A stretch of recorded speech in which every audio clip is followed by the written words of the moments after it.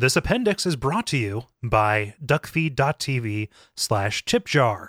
If you're going to be doing any kind of shopping on Amazon, and I'm pretty sure you will be, you can go to that website, duckfeed.tv/tipjar, use the link that is appropriate for your region, and buy stuff, and we get a kickback, a small portion of whatever you buy. By which I mean a percentage of what you spent, and it doesn't cost you anything extra. This is a wonderful way to help the network financially indirectly, and it is so easy, and we appreciate everybody who has taken the extra step. Additionally, at the end of this appendix, after we get to the letters and stuff, Gary and I have recorded a response to kind of some of the stuff that is happening with Poise right now. It'd be weird not to talk about it, and it just falls in a weird spot in our recording session and schedule, things like that. So stick around toward the end for kind of our a rare news section from us. But otherwise, enjoy this whole thing. Thanks. Some of our landings were desperate adventures. We are now prepared to meet the inevitable counterattacks with power and with confidence.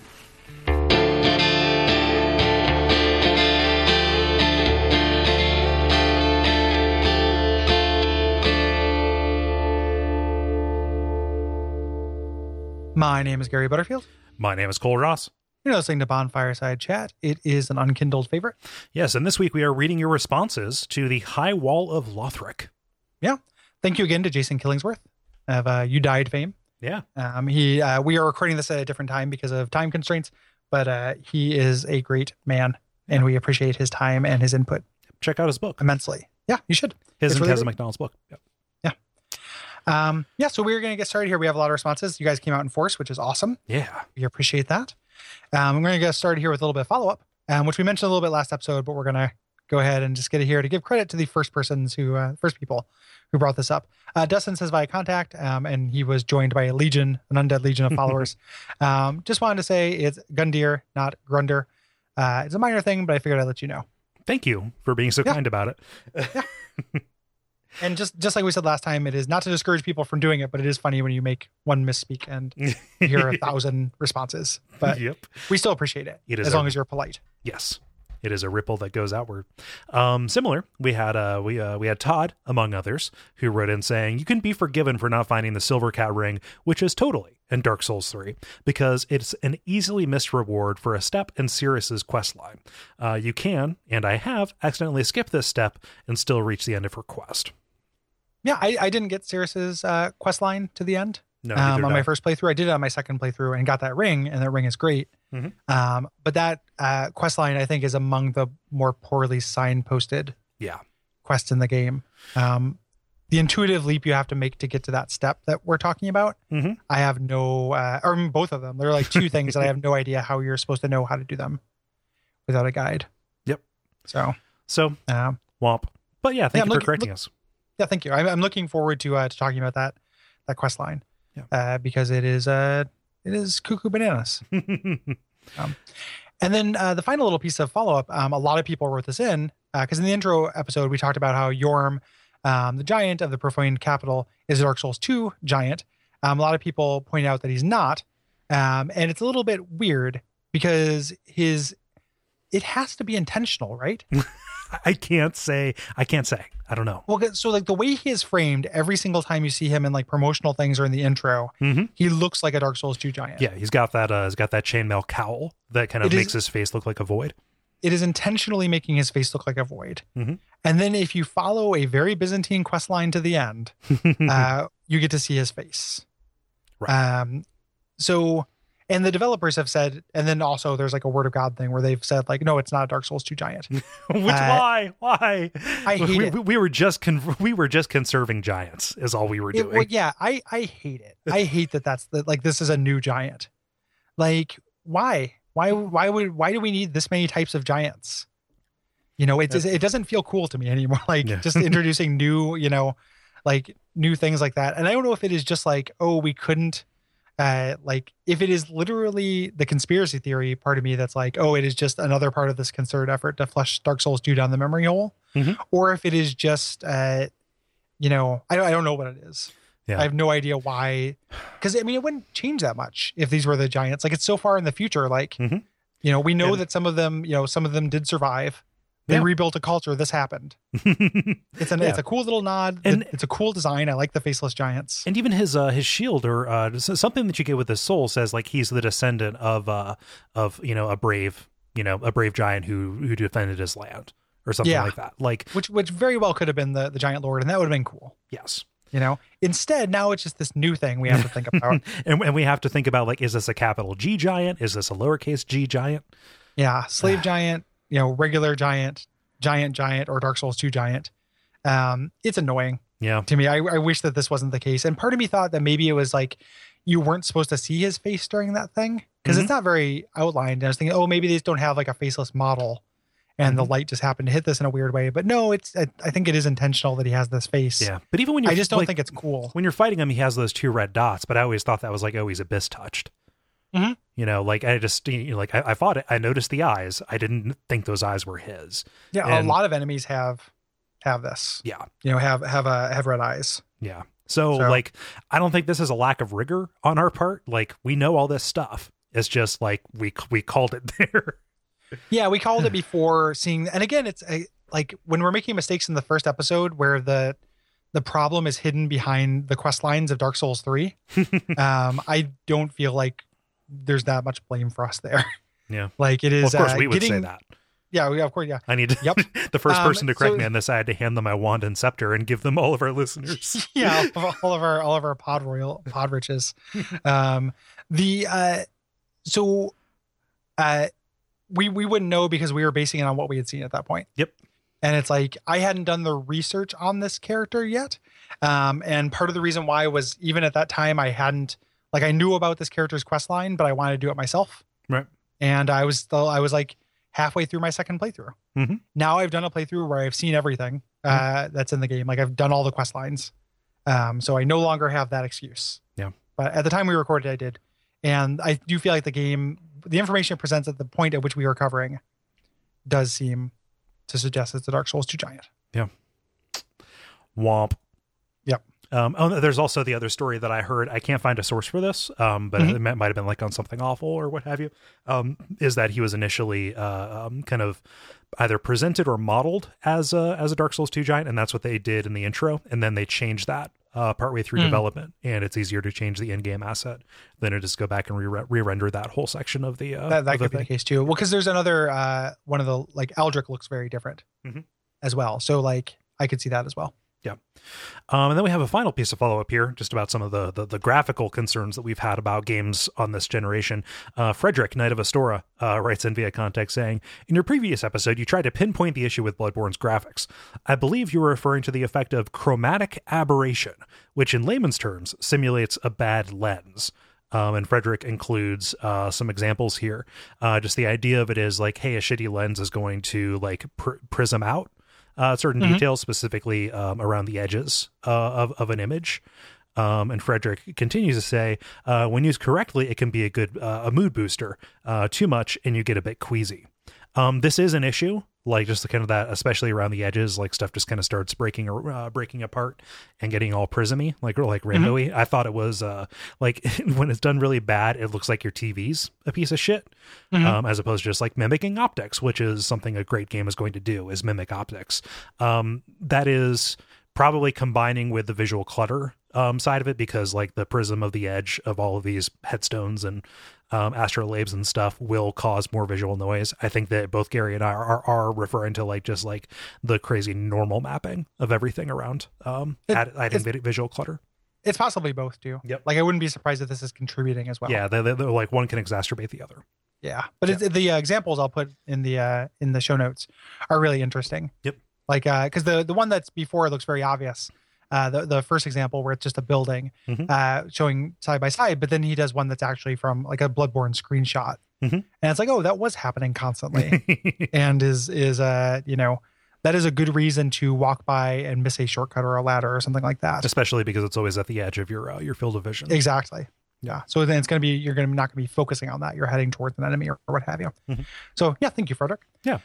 Moving on to responses. Nathan says via contact, the high wall is basically the greatest hits of intro Souls levels. droves of basic enemies, dragons as environmental hazards, elite knights to kick your teeth in unless you learn to parry, and they're built to trip up veteran Souls players as well. The first few encounters almost feel like puzzles in that there's a very specific way to handle the enemies. By the end of the level, you definitely have earned your sea legs and can move more or less competently to get a handle on how this latest entry feels. Yeah. Yeah. Agreed. I mean, we talk a little bit about that. Like, you know, you made that comment in the episode about how you could probably like write a book or at least a long article comparing the elements just that they bring first in. levels. Yeah, just the first levels of these, not the tutorials or what have you, but like you know, one wand, Undead Burg, to so and so. Yeah, definitely. Agreed. Great assist. It just shows that they're learning. Like this one would be the great assist because they're pulling from so many different entries. And there are so many like levels that are the like gameplay wise are the best thing that this game has done, I think, or the series has done. Yeah. Like there are multiple ways, and we'll touch on them when we get there. But I think that this is the culmination of what they've learned level design wise or gameplay wise. Yep. So except for voice. Emily writes in via context saying, for me, the high wall of Lothric immediately recalled Bloodborne, and specifically central Yharnam. This was due in part to the organic urban sprawl of an ancient valley, or of an ancient city, rather, with multiple branching paths, but also seeing the entire city laid out in front of me before I delved into it. I knew as I admired the view that those distant fortifications would be my eventual goal. Now that I've been through the entire game, I can trace my path across the vista from one end to the other, picking out specific areas and marveling at how small they look from a distance.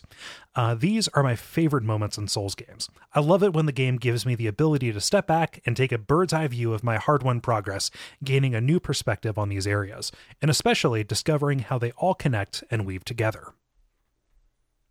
Yeah, I can see that. I don't know how much I feel that specifically to the High Wall of Lothric or to Bloodborne. Yeah. Like, I feel like Bloodborne actually is not, as far as like seeing other areas and kind of marking your progress visually, I think Bloodborne is kind of not as strong in the series as Dark Souls 1, I guess. I mean, probably stronger than Dark Souls 2, but I feel like Bloodborne, there are fewer areas where you get to go look at, you know, like you can see Old Yharnam from a couple places in the main area in central Yharnam and stuff, but it doesn't have a strong sense of that as Dark Souls 1 does. Yeah. To me, at least. In Bloodborne, I kind of get the sense that you're looking at big ornate buildings or like small, you know, like when you're looking towards the city, or small hovels, you know, broken down stuff when you're looking out from the city. And any of those could be any of the other. Yeah. Yeah. That's a feeling that I got anyway. But like, I think Emily's correct. Like the skyline in this is pretty good. No, it's definitely beautiful. I just don't have that sense of like specific to this. Yeah. That sense of like, I'm going to go there. You know, that's not something I associate with Bloodborne necessarily. Yeah. Because I don't think it happens that often in Bloodborne. It happens when you first see that cleric beast bridge, but there aren't too many times where they frame, and then like cathedral, but there aren't a lot of times. There's so much like weird kind of spacey witness, you know, like, oh, now I'm in a nightmare zone. Now I'm in Yaragul. Like a lot of area. Now I'm in Hemwick. Like there are a lot of areas that that are distinct and broken off and explicitly like gated from the main area. Yeah. That really, there's just kind of a three areas that are really kind of connected that way. There are some later areas in this game where I think that does come up more. Oh, for sure. You know, but something I don't associate with Bloodborne. It's something I actually like is an area that I think is a step down for Bloodborne from Dark Souls 1. Yeah. But as much as I'm just like a Dark Souls 1, like I compare everything to Dark Souls 1. Yeah. Boaz says by contact.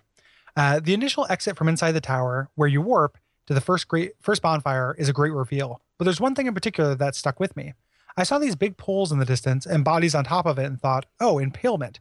That's a pretty standardly gruesome thing. When I got closer and I saw that no, these are people whose legs have grown into the ground and whose arms, in some cases, have grown into branches.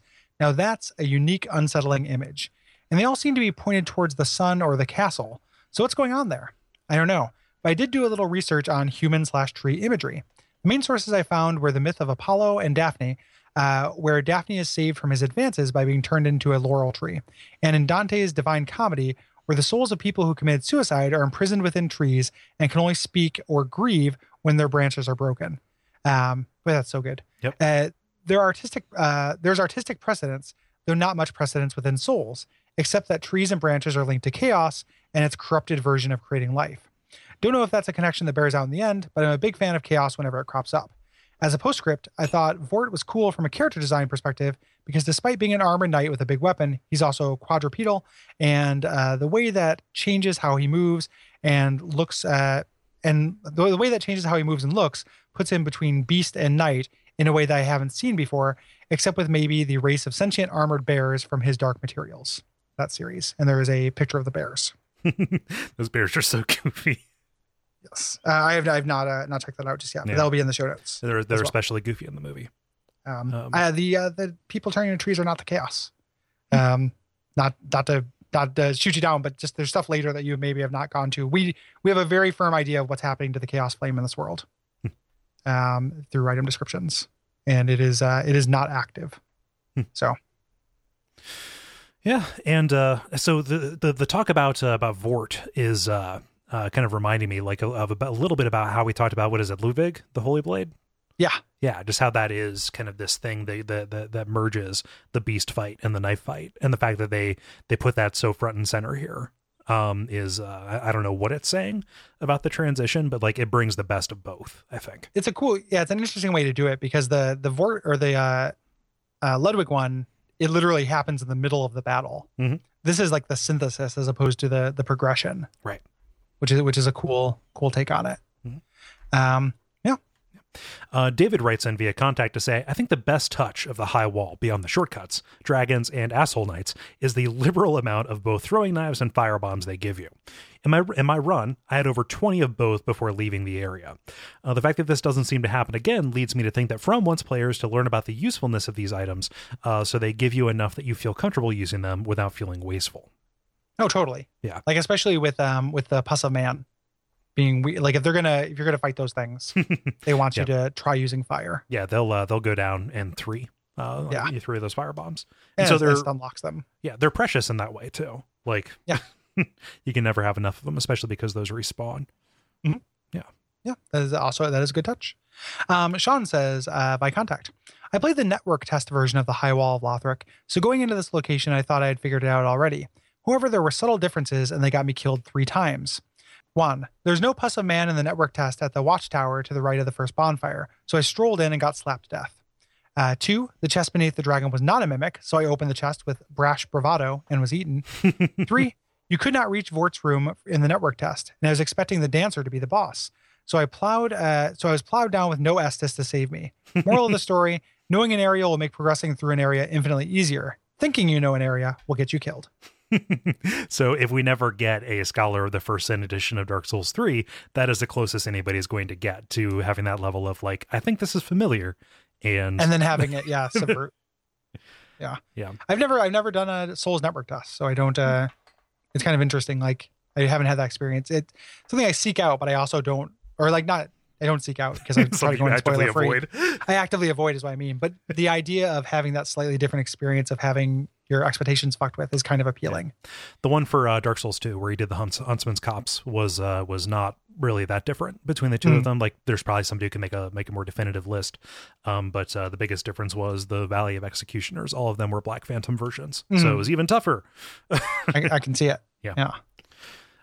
John writes in via contact to say, one thing that I noted while I was going along the high wall of Lothric was just how similar the area felt to the bridge area of the Undead Burg in Dark Souls 1. Shortly after going down a ladder, after the first dragon, I killed the knight with a shield, saw enemies down the way, and decided to go up instead. I read a soapstone message that said, seems familiar, and shrugged and moved up. The first thing I noticed were all of the items on the ground, kind of like a few of the items on the bridge where the Hellkite Drake swoops over. Then it happened. The dragon landed and sprayed fire everywhere. Aha, I thought. I knew what to do because Dark Souls 1 taught me to take the low path to avoid the dragon. So I go back down and I take the lower path and boom, fires everywhere. Half of my health is gone. This just goes to show that this game is for Dark Souls 1 players, but also it is very self-aware. Yes. Yeah. And my favorite parts in which this game references Dark Souls 1 are when it does it kind of ludically and design-wise like that. Yep. Like the architecture being familiar. Like every time I come across it, like seems familiar. Soapstone or one where a place where I would put one, I'm pretty into it. Yeah. Agreed. Ivan says by contact. One of my favorite areas in the High Wall of Lothric, which I spent about 7 hours of game time in just fighting enemies and trying to explore every nook and cranny, is the area where you fight the Winged Knight. This area seems to be some sort of courtyard with a beautiful fountain in the middle. There are many dead Lothric and Winged Knights strewn about, which I assume are the remains of a battle that happened long ago, or maybe recently. There's one particular Winged Knight that was apparently killed by a spear through the back while reaching for a halberd. It's these type of environmental clues that really make exploration so rewarding in these games. Reading up on the lore on several wikis, it seems like the Winged Knights had stormed Lothric Castle, heading towards the Grand Archives to free Heavenly Daughter Gertrude from her imprisonment. And this is there's a link to the item description. Mm-hmm. Of course, this is something that we find out later in the game. Yeah. We talked about that a little bit too, how you get these little nuggets of things, but we're not going to get that context until later. Yeah. It is very cool. There's some people, I don't know if this shows, I don't read the comments before we record, but a lot of the knights are, or the statue that we find inside the cathedral is cutting off its own head. Right. And there's talk, or some people talked about in Slack, about how maybe that's what happened to these knights, but I don't think so. I really feel like there is a battle going on, mostly because of this set piece. Yeah. So I think that there was a fight between, and we know the Winged Knights stormed the castle and stuff. So there's something with that knight cutting off its own head, but I don't think it's this. I really don't. I think that it's more of just like a basic sacrifice kind of thing. Yeah. And it's like metal and cool. Well, yeah. So, I mean, that could be part of it. Obs. Yeah. Joseph writes in via contact to give us a little bit of a tip. You know that Winged Knight patrolling the awesome courtyard set piece in the High Wall of Lothric, aka Fat Halberd? Fat Halberd. I don't know if it says Fat Halberd. Fat Halberd. And how much of a pain it is to try to fight him. It's easy to break his pattern when coming in from the elevator shortcut, so that he ends up getting stuck in the fire in the middle of the area. He's too stupid to actually walk away from it, so he just dies eventually for easy souls. Sure, it's not as rewarding as beating him legit in a duel, but there's still a delicious satisfaction of seeing the big dumb bastard get cooked alive in his armor. Yep. The or yup. The Civil War. So it is there's an enemy later that is a tough enemy that I have. I mean, it's not much of a story. It was just I was out of Estus and he was near a fire, and I just juked him around the fire until he kept testing it until he got burned to death. But yeah, enemies will kind of avoid fire, but not very well. Yeah, they don't commit to it. Yeah. They kind of want to be burned, but they don't want to be totally burned. Just to feel alive, you know? Doug says via contact, I was impressed that the High Wall found many different ways to subvert my expectations. First, it was so labyrinthine that it made Central Yarnum look like a triumph of city planning. Second, after tanking my way past the Dragon's Fire, I was so thrilled to find the treasure beyond that I was instantly eaten to death by the Mimic. Third, even though Udix Grunder had already pulled the Resident Evil 4 Sludge Plagus maneuver, finding the hollow version on the roof still managed to surprise me. Finally, when Vort was slain and the demons beyond hoisted me away, all I could do was laugh. If Bloodborne was metal by way of Iron Maiden and Black Sabbath, Dark Souls 3 is metal by way of Tenacious D. That's a really good comparison.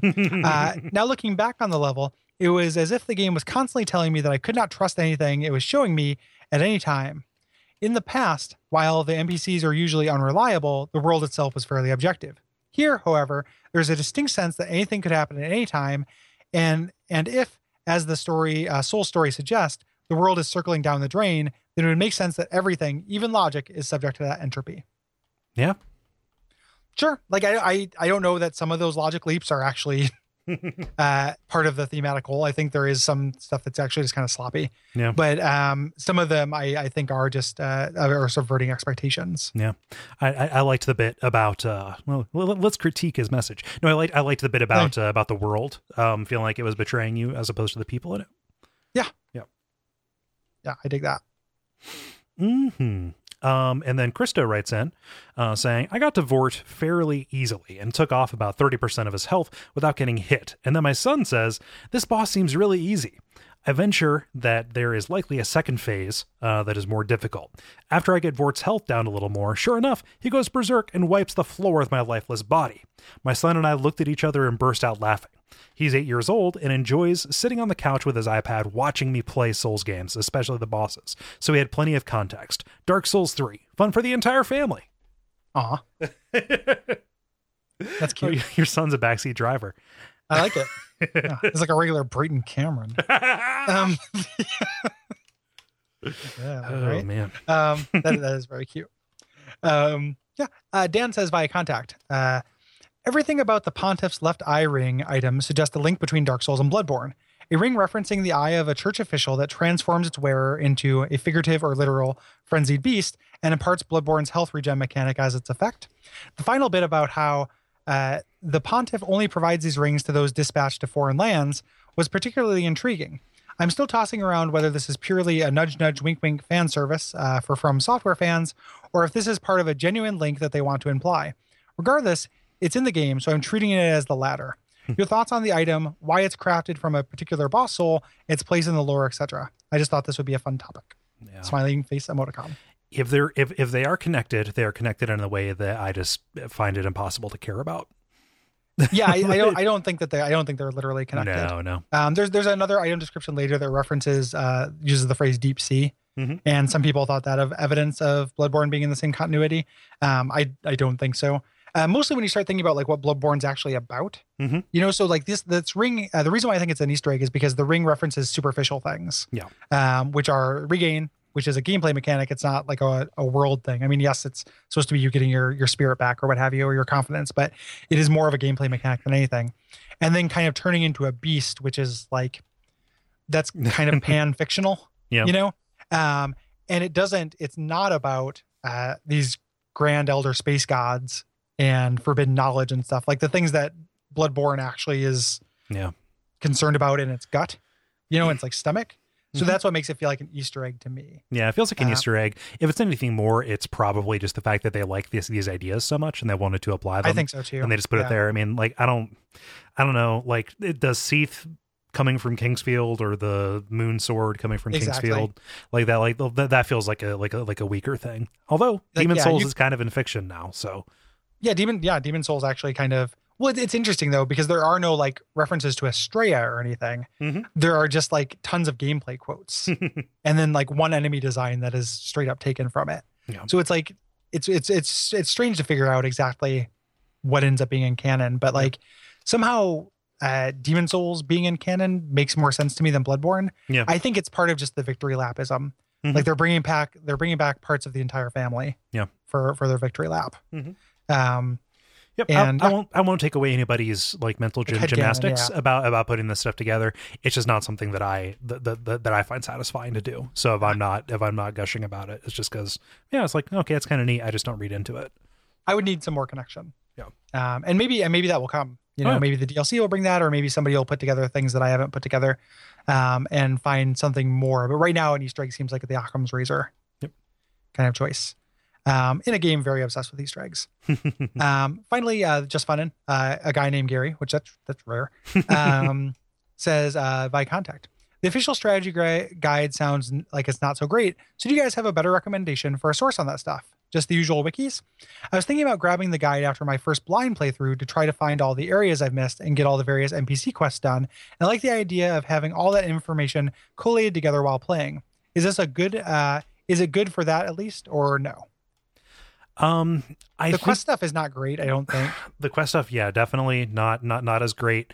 If you're just looking for like what you need to do, like in which order, there's an amazing thing that Allison shared with me on that's like up on GitHub. It's like the complete checklist for what you need to do. I think it's great. I use that in my second playthrough to get all the quests. Yeah, so I'll put that in the show notes. If you're just looking for like a reminder, of what I need to do, then that's a good place to start with it at the very least. And you can go to wikis to find kind of specifics. I like the maps in the guide. I like having that thing there just to reference, because going to a wiki, scrolling past people's like, here's my video walkthrough of this place. Yeah. Like, no, I just need a bird's eye view to get a look at this. The fact that it kind of like, as the walkthroughs are written, they kind of zoom into particular areas. So you see them in better detail. I think that part of it is put together very well. It's anytime you start looking at words that things get hairy.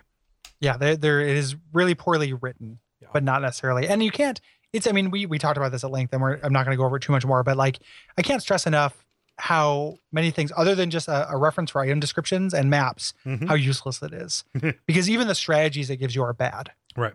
Like it is not useful. So I would say don't buy the guide. If it goes on like mega sale, or you have a bunch of Amazon fun bucks sitting around and it's literally no skin off your back, pick it up if you want to have it to flip through.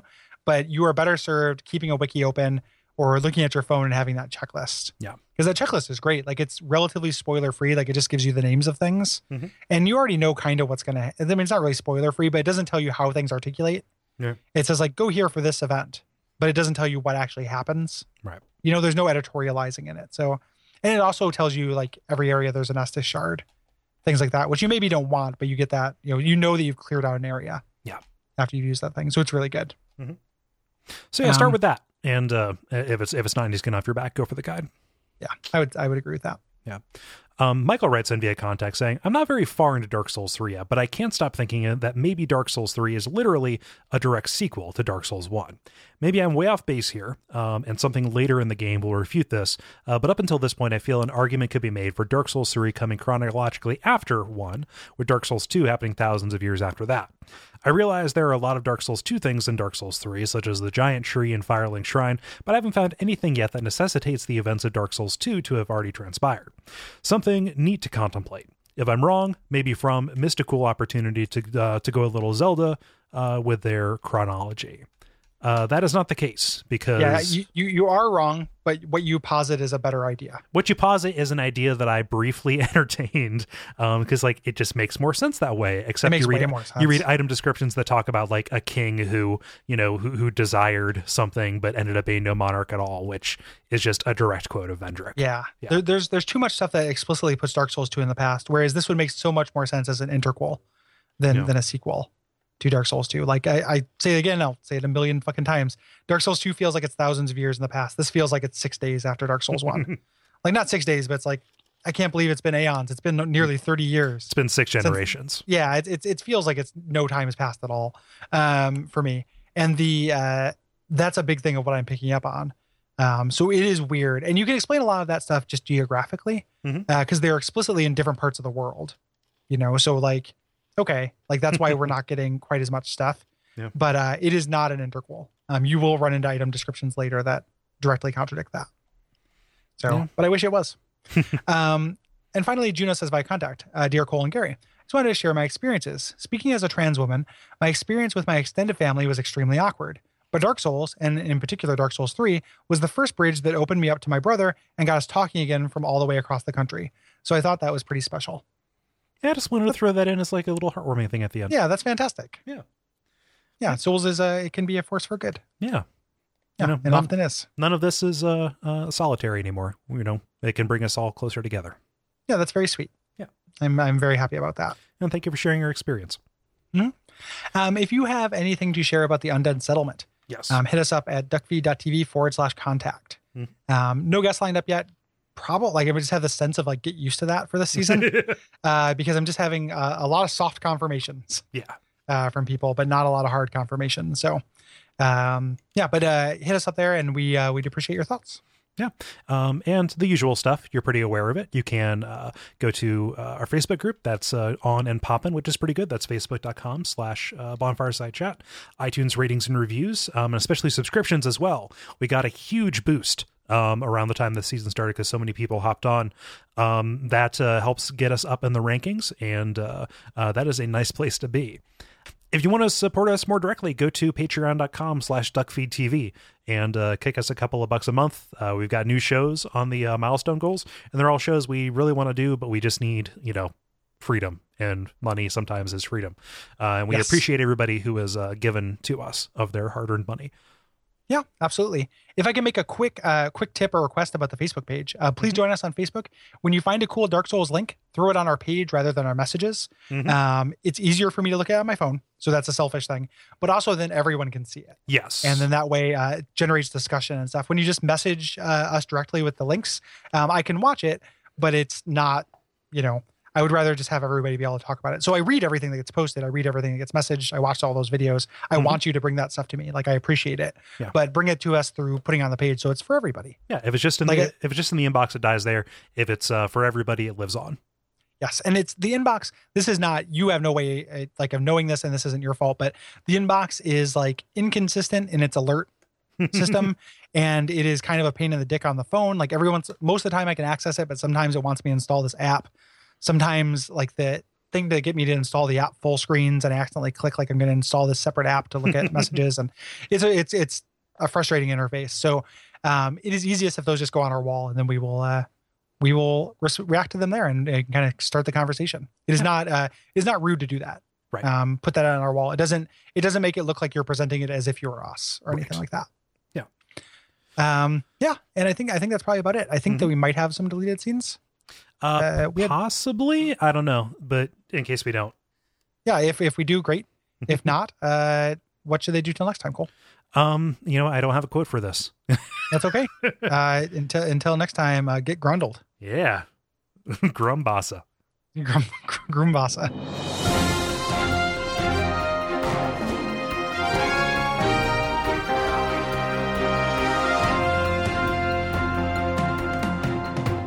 My name is Gary Butterfield. My name is Cole Ross. You're listening to a Bonfireside Chat special report. Yep. Coming in at the end of your regularly scheduled appendix. Don't worry, I totally used iTunes' stock newscast music to go into it. Okay. Well, joke's on you. I recorded that with my mouth. Dateline. Yes. Scandal on the march. Yeah. So there's a scandal on the march, and it would just be weird because it was really huge news, and we record these in advance, which I think people know. However, so we're talking about the teapot poise scandal. If we had not mentioned that, if in the episode we're just like, yeah, when are they going to turn it on? And then we would seem like idiots. Yeah. So we said that before the news broke. It's just we're, like that recording session, between that episode and this appendix kind of straddles the announcement that Namco made. And just to kind of head off people kind of like writing in and saying, hey, what's your take? This isn't quite a hot take. We had our own hot takes on the day of, but we just want to make sure that there's something on the record, for lack of a better word, so that people know we know what's up. And if you're curious about what this is, we have a lot of people who are fans who are not kind of, into that kind of meta narrative. Yes. And are kind of like, wait a minute, why are people pissed? Or why are people pissed about people being pissed? Why are people pissed about people not being pissed enough? Or people being pissed about people being pissed. Yeah. About people being pissed. Yes. So essentially, so people know, you may have had and we both we both played through Dark Souls 3 and really loved it. Yeah. But during that game, I had a weird creeping sensation that something wasn't right. And then the news broke that inside the code, there is a poise value for the player that is set to 0. It is like an untoggled mechanic. Right. And this was discovered by people on Reddit doing tests and going in and modifying the code. This mod is not readily available, but they, switched something, I think a .ini or something that made poise behave correctly. Poise, for people who don't know, is kind of a property of armor and certain accessories that determines whether or not you're going to get stunned by attacks. Yes. Or if you get interrupted. Yes. Like if you start an action, if you get hit during that action, if you get hurt. Or if you stop doing that action. Not if you get hurt, you're always going to get hurt. Yeah. And we don't recommend that mod because that'll get you banned if you use it. So they made this mod, they figured it out, and they're like, holy, what the shit? And everyone's just like, oh, it's a mistake. And then people were like, oh, maybe it's intended to be that way. But I was firmly on team mistake and team patch. And then the Namco made this announcement that's like, no, it's actually working the way we want it to. And there's a lot of complexity to that announcement. That we'll go into as far just like, and this isn't going to be like a 6-hour examination, but just the short version is that Namco does this a lot. There is something to the culture of Japanese studios about admitting mistakes. That is something I've read elsewhere. That's not like my own from painstaking research, but I've seen other examples of this, even in From Software games, where a similar thing was with the durability bug in Dark Souls 2. Yeah. Which, for those who don't know, the durability was tied to your frame rate. So if you had a high-end machine, your equipment degraded faster. Namco also said, no, that's the way it's meant to be. Yeah. In fact, the response that came out was blaming the person for attacking dead bodies. Yes. That's intended to be the case. So there could be a little bit of just like, this is bullshit, and they're just saying that. Mm-hmm. I could see it going either way. The idea being that without poise, the game has a little bit more bloodborniness, in that you're always incentivized not to get hit. And that's what the defenders of this are saying, is that throwing on poise would ruin the game. It shouldn't have poise.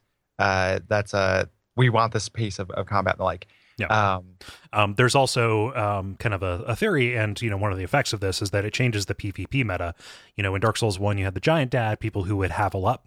Yes. And essentially just be completely uninterruptible, rolling around at the fastest rate, and kind of taking advantage of the poise system in order to kind of, find the most efficient thing. This switch away from poise to like anything can interrupt anything actually swings it entirely in the other direction, where now all of a sudden the PvP meta that we're seeing is heavily encouraging people to use something like the S-Stock or the washing pole, which gives you a lot of fast attacks at a long distance in order to just keep people stun locked until they're done. Yes. You literally just, whoever gets the first hit. Yeah. So and that's not, people who are way into PvP don't like Giant Dad Days either. Right. It's their least favorite Wing Chun song. That's a deep pull. But this is also frustrating, and it's something I noticed a lot. The things I noticed this in when I was playing the game were a lot of times in PvP situations where I would just get stun locked to death because some guy had a straight sword and would do that to me. That is a true thing that happened to me frequently. Yeah. When I got invaded. So now there's also another theory going around, and Reddit detectives who are doing frame captures and doing video and analysis and stuff are saying that like, no, the poise just means a completely different thing, and they're tying it into a concept called super armor. Boy, is this like dorky bullshit. Hyper armor or super armor, which is something tied to if you're using a heavy weapon, there are certain frames of your animation in which you cannot be interrupted during. Right. So what does this all add up to? Well, like, it is still kind of bullshit. And the biggest argument I think that it is bullshit that there's no poise are the dozens and dozens of legacy items and mechanics that reference it. Right.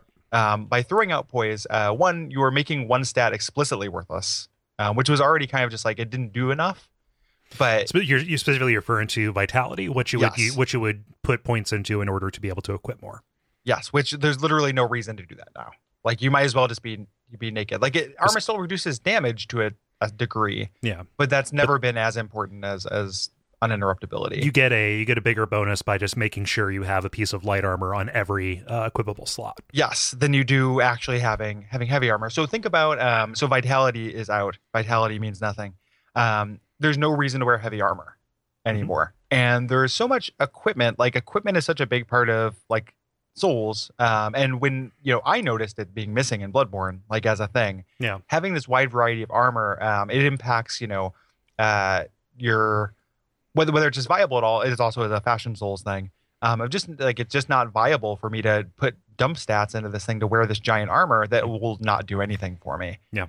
So huge swaths of armor that don't do anything. Many items that just affect it.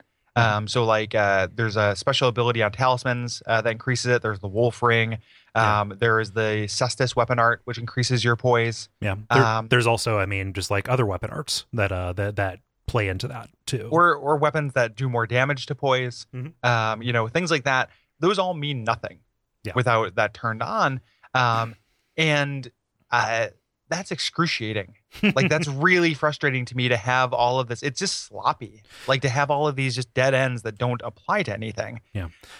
For like a historical example, consider how weird it is that in the SNES version of Final Fantasy VI, your head slot doesn't do anything. Yes. Or and there's all these helmets and all these references to things like that. Yeah. And so people, and those of you who are out there who are like, hey, idiots, Bloodborne and Demon Souls didn't have poise. It was those games. Hey, listen, moron. Those games were designed for that. Like, there weren't 1,000 things referencing poise in them. So it's like, if it was this intentional thing, or they've just decided late in the game to do this, which is if it was a decision, I think it's a late game decision. It's really misguided to leave in these stats and references that are just like literally lying to the player. Like, it's not like fun like the pendant. It's saying like, hey, this equipment tells you what it does. It makes a liar of the substructure or the rules, like the things that we can trust, which are the item descriptions that tell you what things do. It makes those into a liar. And that sucks. Like, that feels shitty, I think. And this is just, and then the grander thing is that, get you a PvP scene that can do both. Like, I don't want 1,000 flipping Haveldads, but I also don't, I think there should be more that should be a build you can do. Yeah, and that's where I come from it as well. And they even kind of get around that. Like, Havel's armor is hidden at the end of a very difficult optional area. Yeah. And that doesn't stop people, but like, that's a thing. Like, that like it is such late game equipment. And well, even if it's not specifically Havel, like if it just like sub in any high poise, high heavy armor there.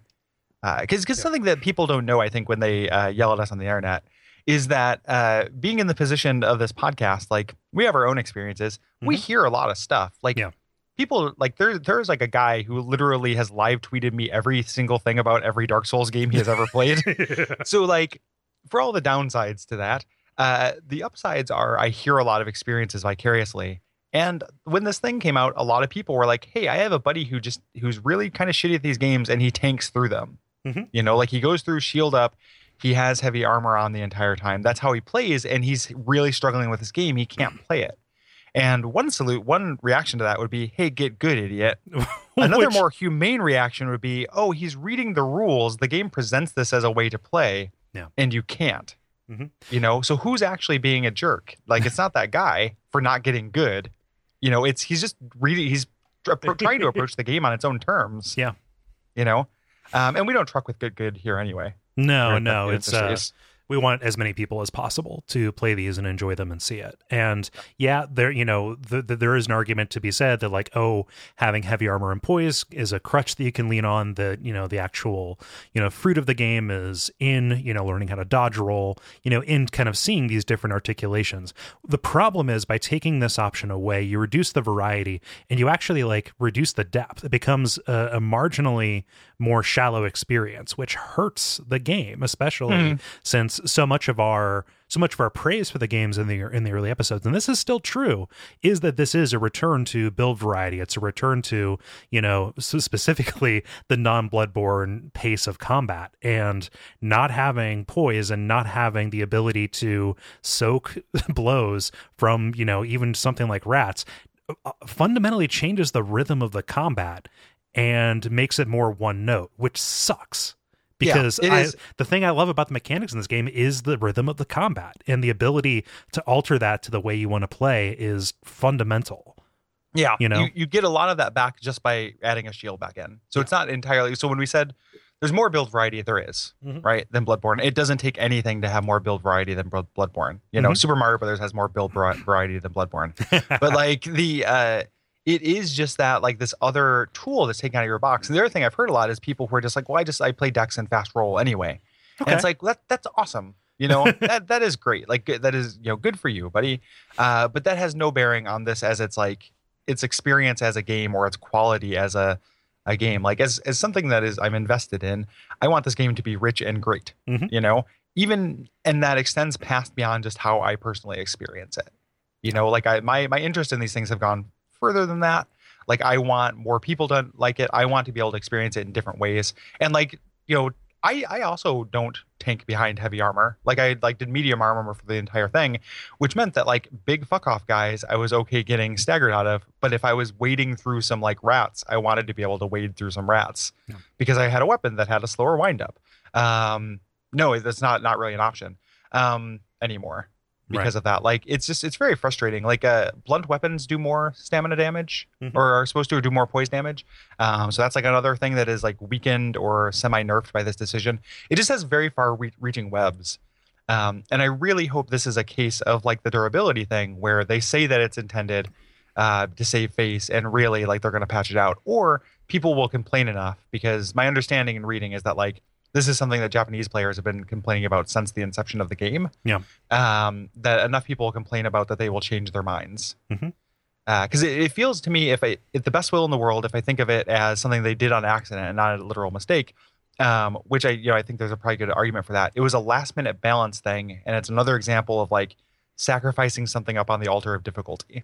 Yeah. Like, oh, this doesn't feel hard enough here. Rather than going through and individually balancing encounters and enemies, we need to just make this kind of broad strokes solution. Yeah, either that or it is an attempt to balance around PvP problems that were experienced in previous games, thus making a change that affects way more. It's a baby in the bathwater kind of thing. PvE. Yeah.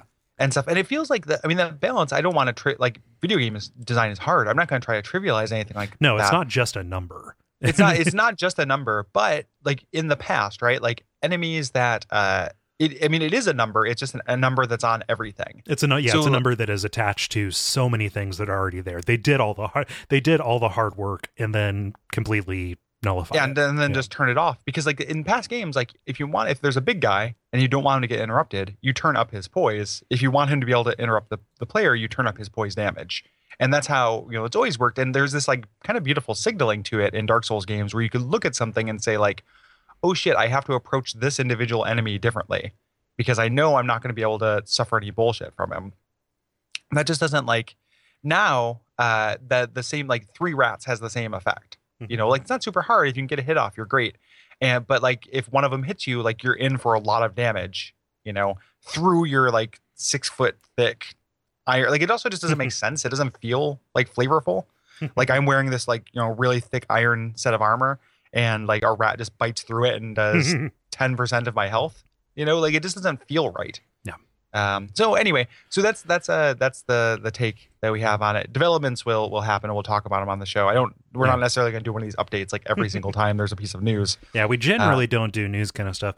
Gary, just kind of like as an exit question, are we hypocrites for being bothered by this and not by the elevator? No. Are we Dark Souls White, or are we Dark Souls 2 White Knights, and are we trying to say that our favorite game in the series is better because of this arbitrary reason? I don't think so. Okay. But it won't stop people from saying that. This has like such far-reaching effects. Like the comparison is nutty to me, to the elevator, especially now that we know what the elevator was. Like I am way more liable to forgive an actual just mistake, which is what the elevator was. If you look at the design work thing, it's somebody misunderstanding some concept art. Like big fucking whoop, right? Like it doesn't, it is so funny to me that in Dark Souls 3, one character says the lands are converging, and lore people will forgive literally every nonsensical geometry thing or why areas are on top of each other or anything just because a character says it. Yeah. And then, one character does not say it in 2 and everybody loses their minds. It is very, very funny to me the way that like that works. Yeah. All it would have to take, somebody would have been like, oh, the lands are converging. And then everyone would have been A-okay with Elevator Gate. And like, again, this is not about Dark Souls 2. It is just about making a big deal out of something that I feel like is truly a bigger deal. Right. In a game I absolutely loved. Like it is like I had so much fun with it. Mm-hmm. It is a great, great, great game. It was a fun week playing it the first time. I'm having fun playing like 3 different characters, but I'm a little bit bummed about the character that I explicitly rolled to be a heavy armor 2-handed weapon guy. Yeah, just kind of like that character is no longer welcome here. I have that nagging feeling in the back of my head that it's just kind of like, this is suboptimal. You're gonna get fucked. Yep. Yeah. Yep. So, anywho, we're in closing. We're not hypocrites. It actually does affect a lot of things, and it wouldn't matter if we were. And that boy, that really gets to the heart of it, guys. It would not matter if we were. That is 100% true. But I do not think in this specific case we are. Right. I know the difference between Demon Souls and Dark Souls 3. I know, like it's not I spent a lot of time thinking about this game, guys. Yeah, we've played them a lot. Yeah, like it is it's my job. I'm not trying to like pull authority, but like don't when you come to us with the assumption that there's something that fundamental that I just don't understand, I think it's really condescending. Yeah. Like, oh, you think this because you don't get it. Well, no, maybe I saw the same thing you did and came to a different conclusion. Like, which one of those is less condescending and shitty? Mm-hmm. Anyway, thanks for listening to this special report, and we will see you next week with our episode on the Undead Settlement. Looking forward to that. That's a big area. Yeah, it's a big one. Lots of quest lines start there, too. Yeah. So...